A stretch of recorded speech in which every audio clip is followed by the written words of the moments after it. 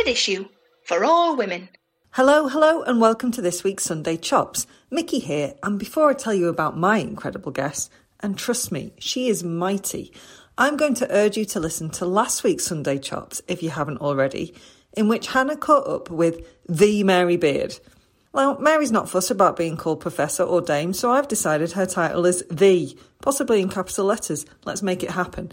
Anyway, they're chatting transfers of power, how society deals with the rabbit's ears losers, and the evolution of language, among many other things. It is a tremendous and very smart listen. Back to this here, Chops, which is my full interview with political commentator, indefatigable activist, and all-round top woman, Dr. Shola Mos-Shogbamimu. Shola's written a book, This Is Why I Resist, and it is a powerful and passionate polemic against structural racism. She tells me why she had to write it, and we talk the problem of performative allyship, the insidiousness of structural racism, and why the angry black woman trope is so pernicious. I am joined on the Zoom by political commentator, activist, author of new book This Is Why I Resist, and top-class Piers Morgan agitator, Dr. Shola Mos-Shogbamimu. Shola, hello. Hello. I had to laugh at the Piers Morgan agitator bit. That is a new one. Well, seriously, first of all, a tip of the hat for handing Piers Morgan his arse on a plate. I mean, getting a word in edgeways is hard enough, but you did an incredible job. Well, Piers, engaging with Piers, you have to be ready to have, the discussion and be able to share your point of view. And sometimes he listens and sometimes he doesn't. So, c'est la vie. Do you like that kind of rigorous debate? Is that something that gets your adrenaline flowing? Let me put it this way. My passion gets my adrenaline going, and I don't run away from having, debates in whatever form they may be, especially if I'm passionate about the subject in question. And if what the other person is saying is not making sense, I'm going to tell them what they're saying is not making sense, because I don't have time to sugarcoat words. Life is too short for that nonsense. Okay, well, I'm looking forward to you telling me a bit later on. It's been quite the 12 months, even with events that's happened in the past couple of weeks. So I've got to start by asking, how are you? I would say I am grown. Grown meaning, oh my God, the levels of growth that I've personally had to do in the past 12 months as well. The growth, I mean, in terms of self-care, in terms of understanding why, because a lot of the issues I talk about, they're not new to me, but there's something that we experience as a society that's white, black, and brown, and experience as black people that's intensified the frustration, the hurt, and the pain. And that has required someone like me being able to sometimes take a step back and try to understand, why am I feeling a whole lot more pain about this point? What has happened? What is it about it? Maybe there's something in my subconscious that I've not really dealt with before that requires me to just take a step back. Because if I say something, all you're going to hear is me screaming. You're not going to hear my message. You know what I mean? Yeah, I hear you. And sometimes we need to do that. And for me, I've also learned self-care in a way that I've never done before. I mean, look, I always find that I'm moving forward to tomorrow. Once I've done what I need to achieve for today, I'm like, okay, so tomorrow. And now I've learned so much more in the past couple of years to be more present. So enjoy the present as well. So there's still a whole lot more growth going on. And I'm sure many people feel the same. Mm-hmm. Time-wise, your book, This Is Why I Resist, Don't Define My Black Identity, it covers the pandemic, it covers George Floyd's killing by a white police officer and beyond there.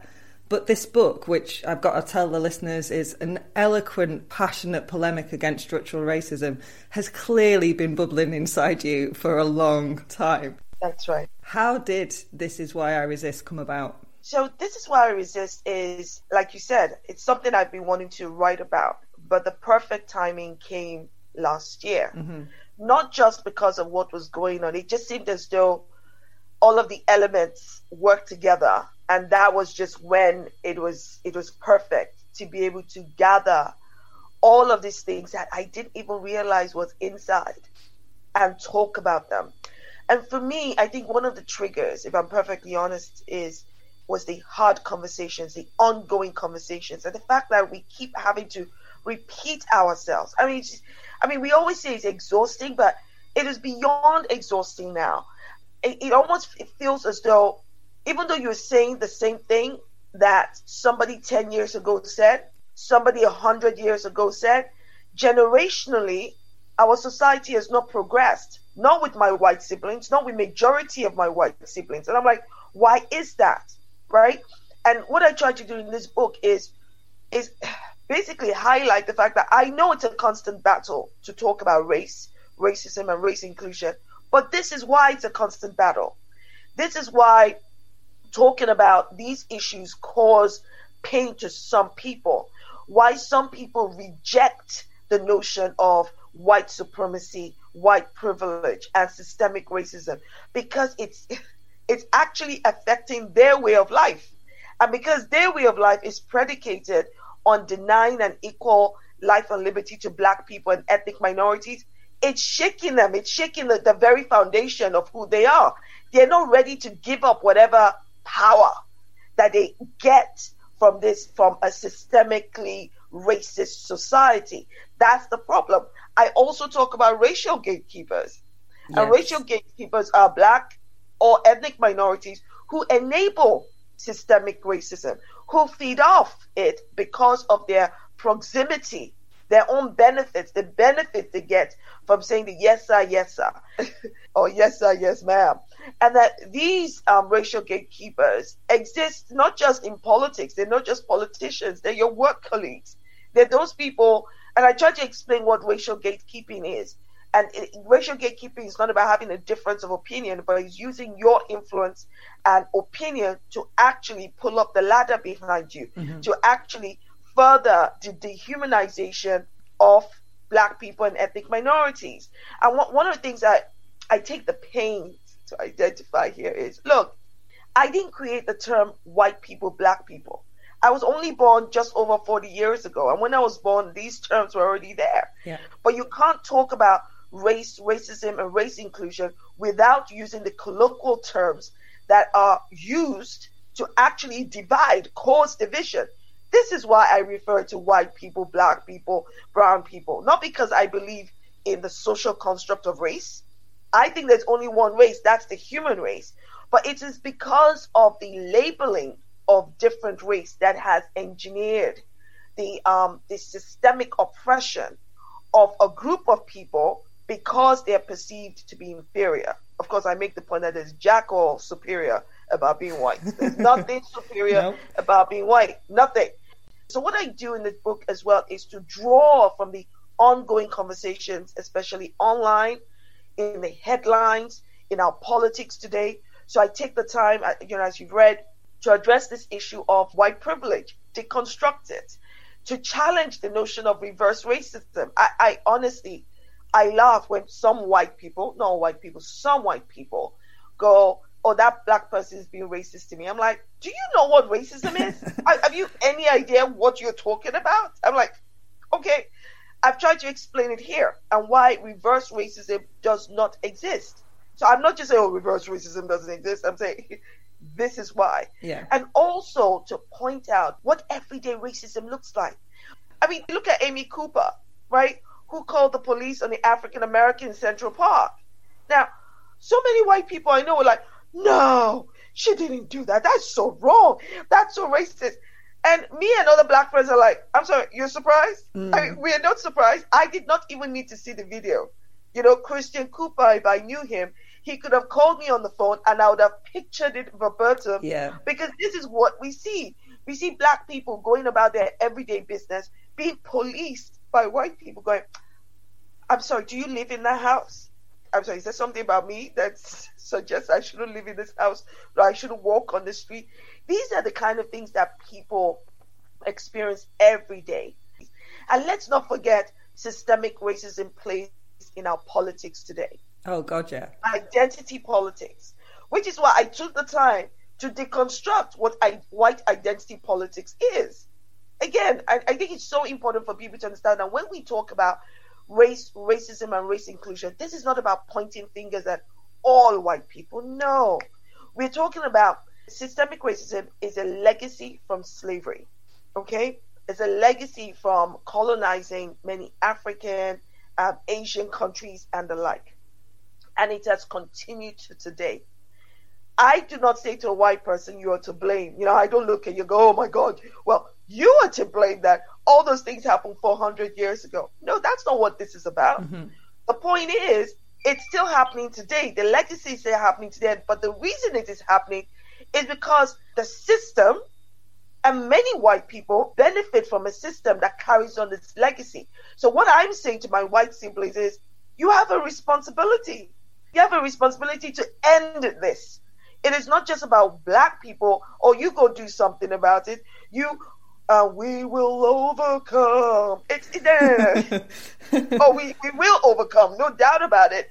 But my question is, when will you progress? That's it. I love the way that you have phrased that instead of when are black people going to have their day? When are they going to overcome it? It's like, okay, white people, when are you going to progress? And actually, I found your title really, really interesting. So I'm going to go with the tagline first, which is, don't define my black identity. And all of us have been sold a lie for centuries about what black identity is. Say it again, my sister. Say it again. And so everything is predicated on this lie that is still being sold to us, right? Correct. And because profit is being made from the continual commoditization, marginalization, dehumanization, and misrepresentation of the black identity. Look, let me be clear. My mother would hate for me to refer to myself as a black person or refer to you as a white woman. As far as she's concerned, she spent good money on my education for me not to be referring to people as black or white. Because she's like, do you look black? This is me putting the Nigerian inflection. You are more brown than black, so why in God's name are you referring to people by the color of their skin? Okay. But the point is though, there's no single monolith of who black people are. Mm-hmm. Yeah. I mean, do you know how many countries are in the continent of Africa? Oh, I didn't know there was going to be a quiz. Exactly. Do you know how many ethnicities are in the continent of Africa? Because I'll give you an example. In Nigeria alone, there are about 250 to 400 ethnicities. Mm-hmm. So yes, there is no one singular identity for black people. Absolutely not. But hey, we're lumped together as black people. We're seen in terms of, or perceived negatively in terms of how we speak, what we say, our ethnic hairstyles, our names, all of these things. Why? It's all steeped in white supremacy.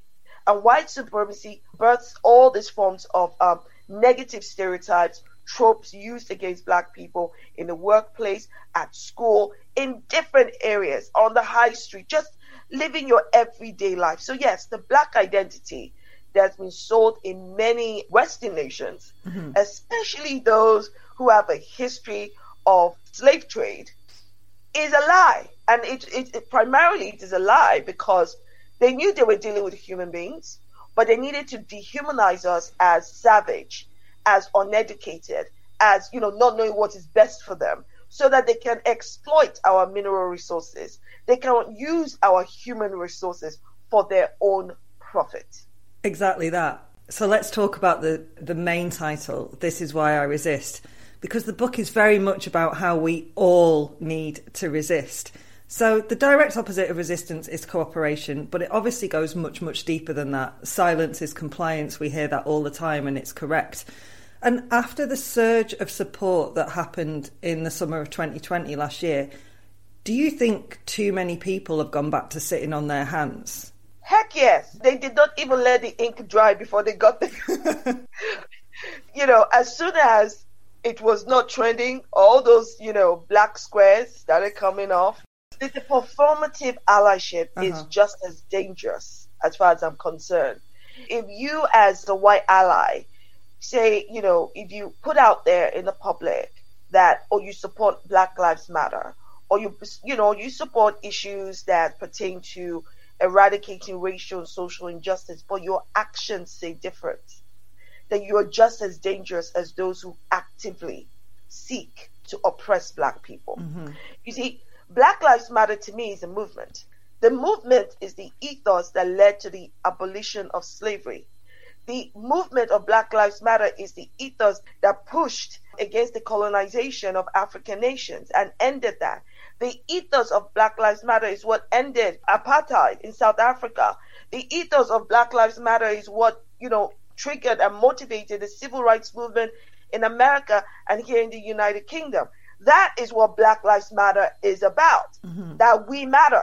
All lives cannot matter if Black lives don't matter. Simple. Take that to the bank and cash it.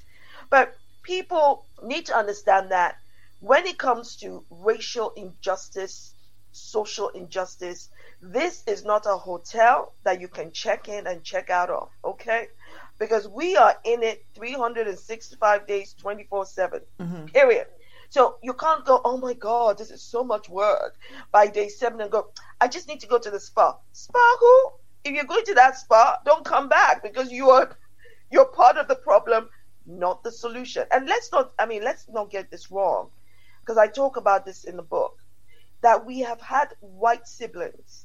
History has shown us that we've had white siblings who have fought the good fight to end racial and social injustice. Some of them have even lost their lives. But the reality is that they were the lone voices. So because they were the lone voices, there were not enough of their voices to make the kind of change that they were, the change that we all were seeking, which is why the change or the is incremental. That is what I'm trying to say. If you think about it, things like the Equalities Law only came about in the 60s. I know. 60s, that was yesterday. 60s was yesterday. It's not 100 years ago. So look at how change is coming incrementally. And the reason for that is because of systemic racism. We need to keep fighting it. It goes back to activism as well, and I've seen you on TV a lot, and it seems that you're constantly called upon to confirm again why racism is bad and deep-rooted, which, I mean, it looks exhausting, Shola, but such is the life of an activist, and it feels like you didn't have a choice to be an activist. Oh no, I don't feel I had a choice. I actually think I was probably born out of my mother screaming about God knows what. This is why I say, look, what triggers me into action, which is what activism is something that moves me. I cannot stand injustice in any form, and I don't need to experience it. It's bad enough that somebody else is experiencing it. Do you see? Yeah. And what I find among some in different movements is they try to trivialize other people's experiences simply because they've not experienced it. Now, I don't need to experience police brutality for me to, oh my God, get out there and use everything that I am to stand against it. I don't need to experience anti-Semitism or homophobia for me to say, oh my God, hell no. Do you see what I mean? Yeah. People need to understand that resistance should be about standing up for others. Because you see, I strongly believe that if I stand up for you, then you will stand up for me. Yeah. Do you see because sometimes when we're experiencing things, whatever it is might almost make you not as loud or as vocal as you would normally be.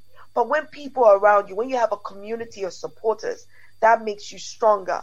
So I believe that then, karma, when things turn around, there will be people there for you if you're there for them. Absolutely. And obviously, Standard Issue, we talk about women's rights all the time. If women lift each other up, we get further.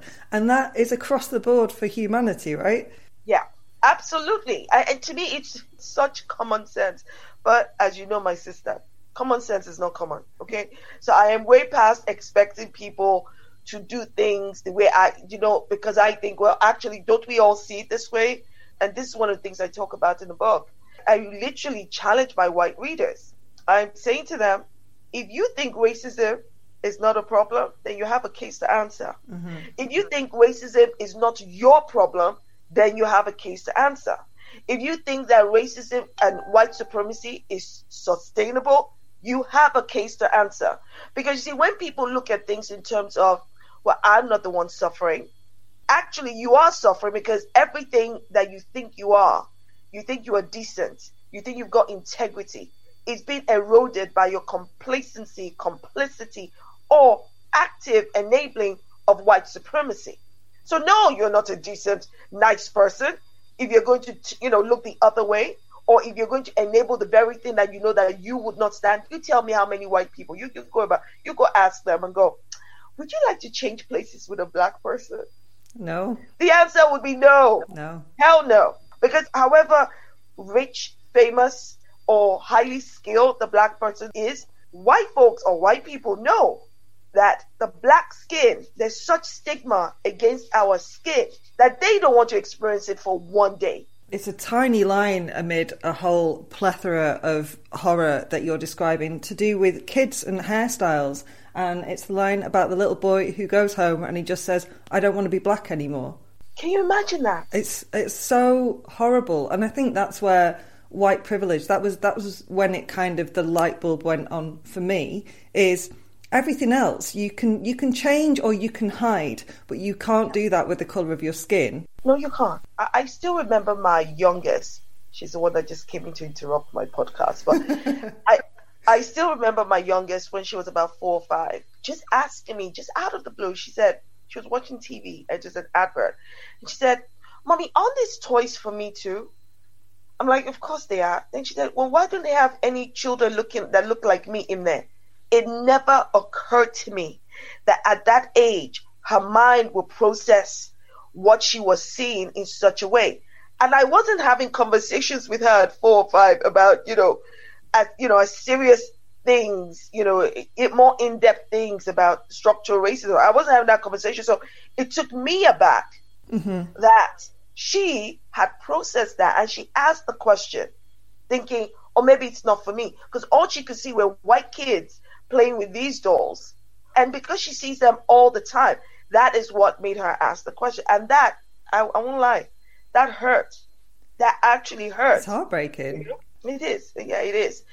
I don't believe people are born racist. And I don't believe people are born to be oppressed by racism. Using black kids as an example, they don't know what racism is until they experience it. Yeah. As far as children are concerned, everybody's a friend. It's heal the world, make it a better place. Everything is, full of color. They're having a great time. They hug and they love until somebody in their lives or something exposes them to the evil of racism. So when a black child comes home and goes, Mommy, what's the N-word? That's because somebody has used that word in their presence, either to them or to somebody close to them, or referring to people like them with the N-word. And imagine for many, many black parents having to then sit their child at 4 or 5, 6 or 7, hoping that they don't have to have this conversation until later on, having to sit them down and go, okay, this is what the N-word means. But you see, it doesn't stop there. Telling them what the N-word means doesn't stop there. The parent now has to go into more about where the N-word originates from, why the N-word exists, and what the child needs to do going forward. And then the parent then has to reassure their child, you are more than any word used against you. And build that child up to protect their child from any such, further experiences. That's a lot of hard work. Yeah. And, before breakfast, probably. Hey there, listener. If you've often found yourself wondering what else we're getting up to besides interviewing top women for your listening pleasure, you are in luck. We've revamped our newsletter, now known as the Bush Telegram, see what we did there, which we'll be taking it in turns to write. So now you can read all about what books Mick's had a nose in, what Hannah's been watching, and what food substance I've been picking out of my daughter's ear. To subscribe, go to standardissuepodcast.com, and if you scroll to the bottom of the page, you will find a little box to whack your email in. And to be honest, no one would give me a Noel Edmonds watch column, so this has worked out rather well.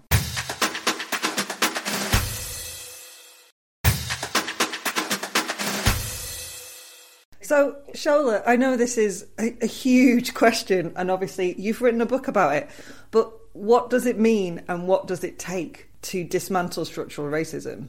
I would say it takes a whole lot of you to do that.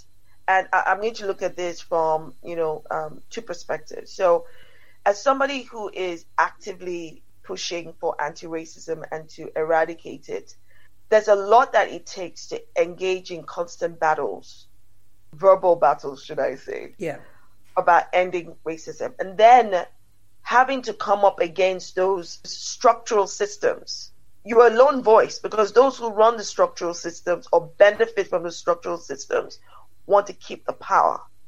So it's something that is going to take a whole lot of energy, a whole lot of continual learning, a whole lot of, being able to work collectively, but at the same time, being able to stand on your own individually. Because you see, if nobody else is around you, you should still be able to stand up and say, hell no to this racist thing as a Black person or ethnic minority. Then, I mean, if you look at it from, say, those who are white allies, who see this thing as problematic, who see the evil of systemic racism, some of them are rejected by their own people as not, no. So it's painful on both sides for all those who want to end and eradicate racial and social injustice. It is so because we're fighting a powerful structure that is not just from the top of government, but all the way down to grassroots, right? It is why when I give the example of Amy Cooper, that the likes of Amy Cooper can do what they do, because there's power in complaining about Black people and referring to them as Black. Because the first thing the police or authorities will hear is Black. Do you see? Yeah. And ordinary people, those ordinary people who are racist, not all people, know that and they utilize that. When we fight racism, you're fighting it on all fronts. It takes a whole lot, especially when you deal with abuse, online and offline. I mean, I've had to, just this few days ago, I had to report a threat to my person that somebody made online. This guy retweeted my tweet saying he would like to kick me in the face. I'm like, okay, you just picked the wrong Black person to mess with. Yeah, right. All right. I mean, I get a lot of racist abuse, but I went, you can disagree with what I have to say, but you have absolutely no right to talk about hitting me, kicking me in the face, nothing of the sort. So I reported him to the police. And it's important that we as anti-racist activists understand that we have the right to speak out against physical, verbal intimidation and threats, and that we must do so. Has anything been done about it? Yeah, the police have taken the details and they are investigating it. Good. There was one that I reported earlier. They looked into it. They called me. All of this, something going on the, I don't know if you've heard of the 4chan platform. Yes. And somebody, brought my name in there saying that, I'm an N person who is causing, division and just gaining traction. That how dare she? Who is she? Oh, she claims she has a doctorate degree. Well, can somebody find out if she really has a doctorate? Can you imagine? Can you believe that? It's so endless, just the bullshit, the whataboutery, the questioning. It is knackering. And I think when we're talking about being anti-racist and anti-racist activism, there's a big difference between something feeling right, which it should absolutely feel, and something feeling comfortable. And I think if you're comfortable, you're not doing it right. Preach, my sister. That's it right there. There is nothing comfortable about addressing the issues of race, racism, and race inclusion.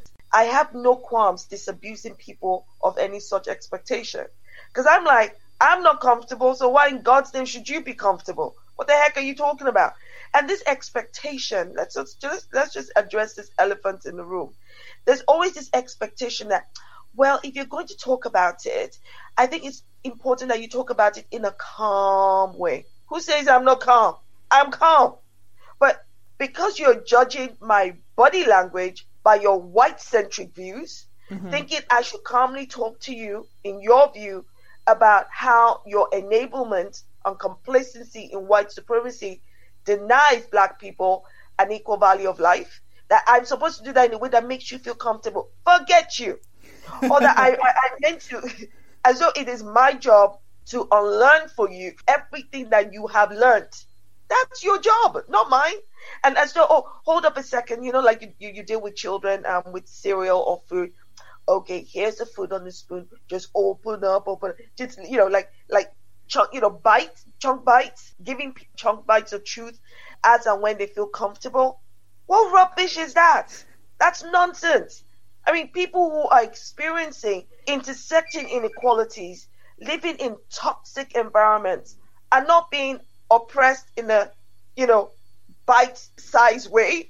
They're not being oppressed in a, okay, we'll let you go on Monday. We'll come back on Friday to oppress you. It doesn't work that way. Work discrimination, school discrimination, divisive political rhetoric does not give you a day off. People are looking to get comfortable. Don't come to me, because I will make you very uncomfortable. The reason a person will be uncomfortable about race, racism, and race inclusion is not my fault, it's not my responsibility.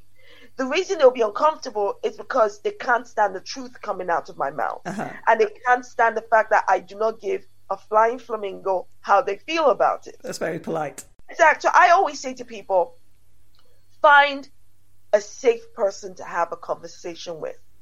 If you're white and you have black or brown friends, there must be amongst your circle of friends someone you can clear your cobwebs with. Because I get it. Sometimes we say things or we're thinking things, but we're still thinking through them. We're still processing them. So we don't know exactly where we sit. And sometimes reading a book helps, but talking about it is more helpful. So if you want to have a real conversation, have a real conversation with somebody who knows you, somebody who's not going to judge you, somebody who's going to be able to say, are you out of your mind crazy? If you think that it's going to, but they will still love you at the end of it. I think that is what real friendship should be about. So find that safe person. Find that safe person who can help educate you, who you can argue with safely, right? And you're not worried about, oh, they're not being nice to me. And they don't have to worry about being nice to you because you're already friends. Yeah.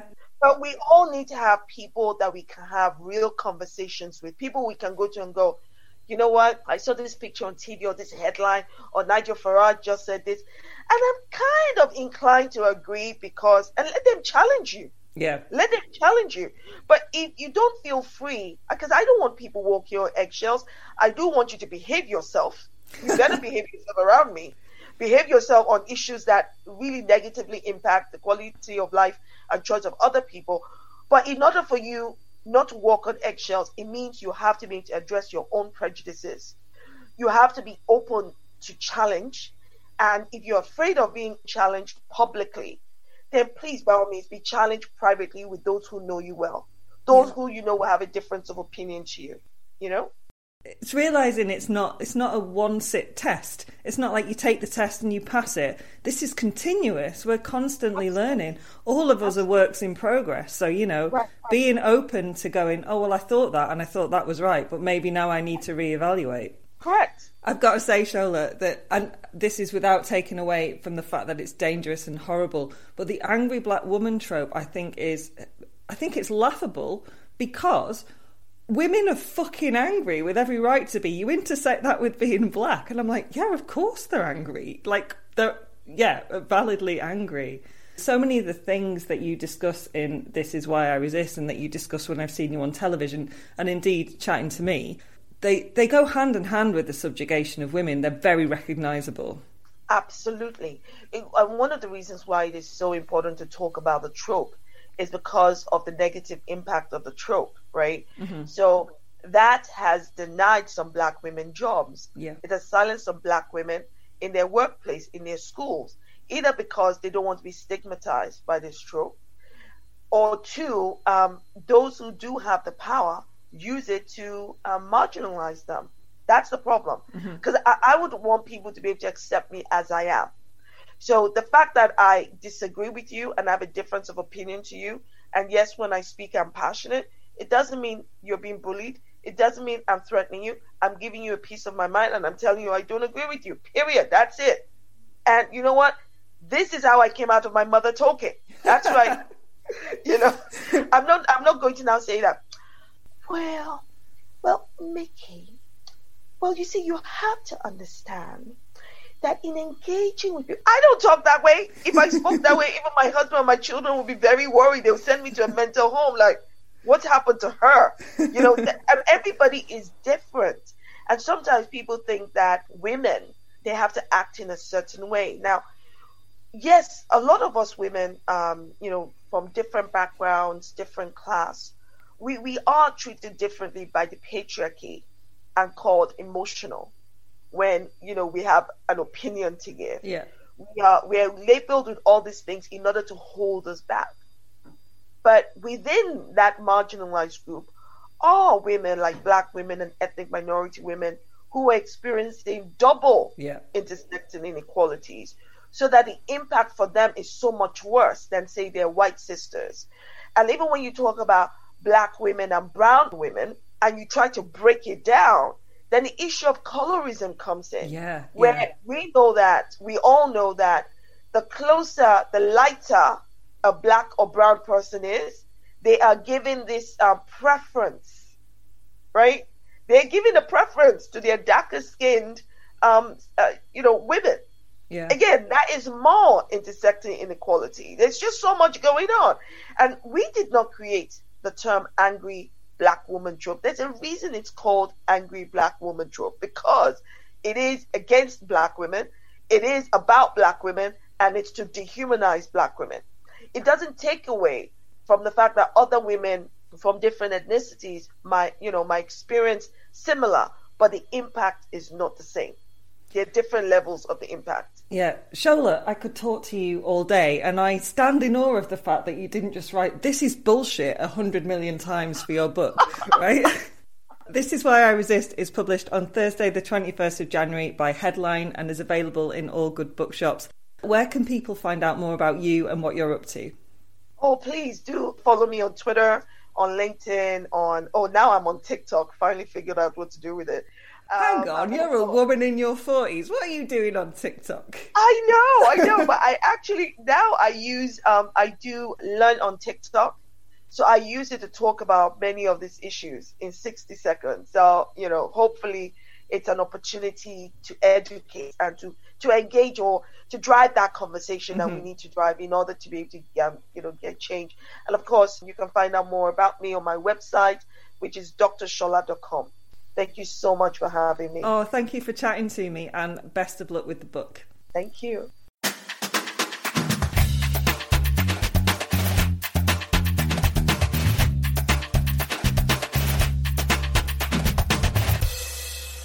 Standard Issue for all women.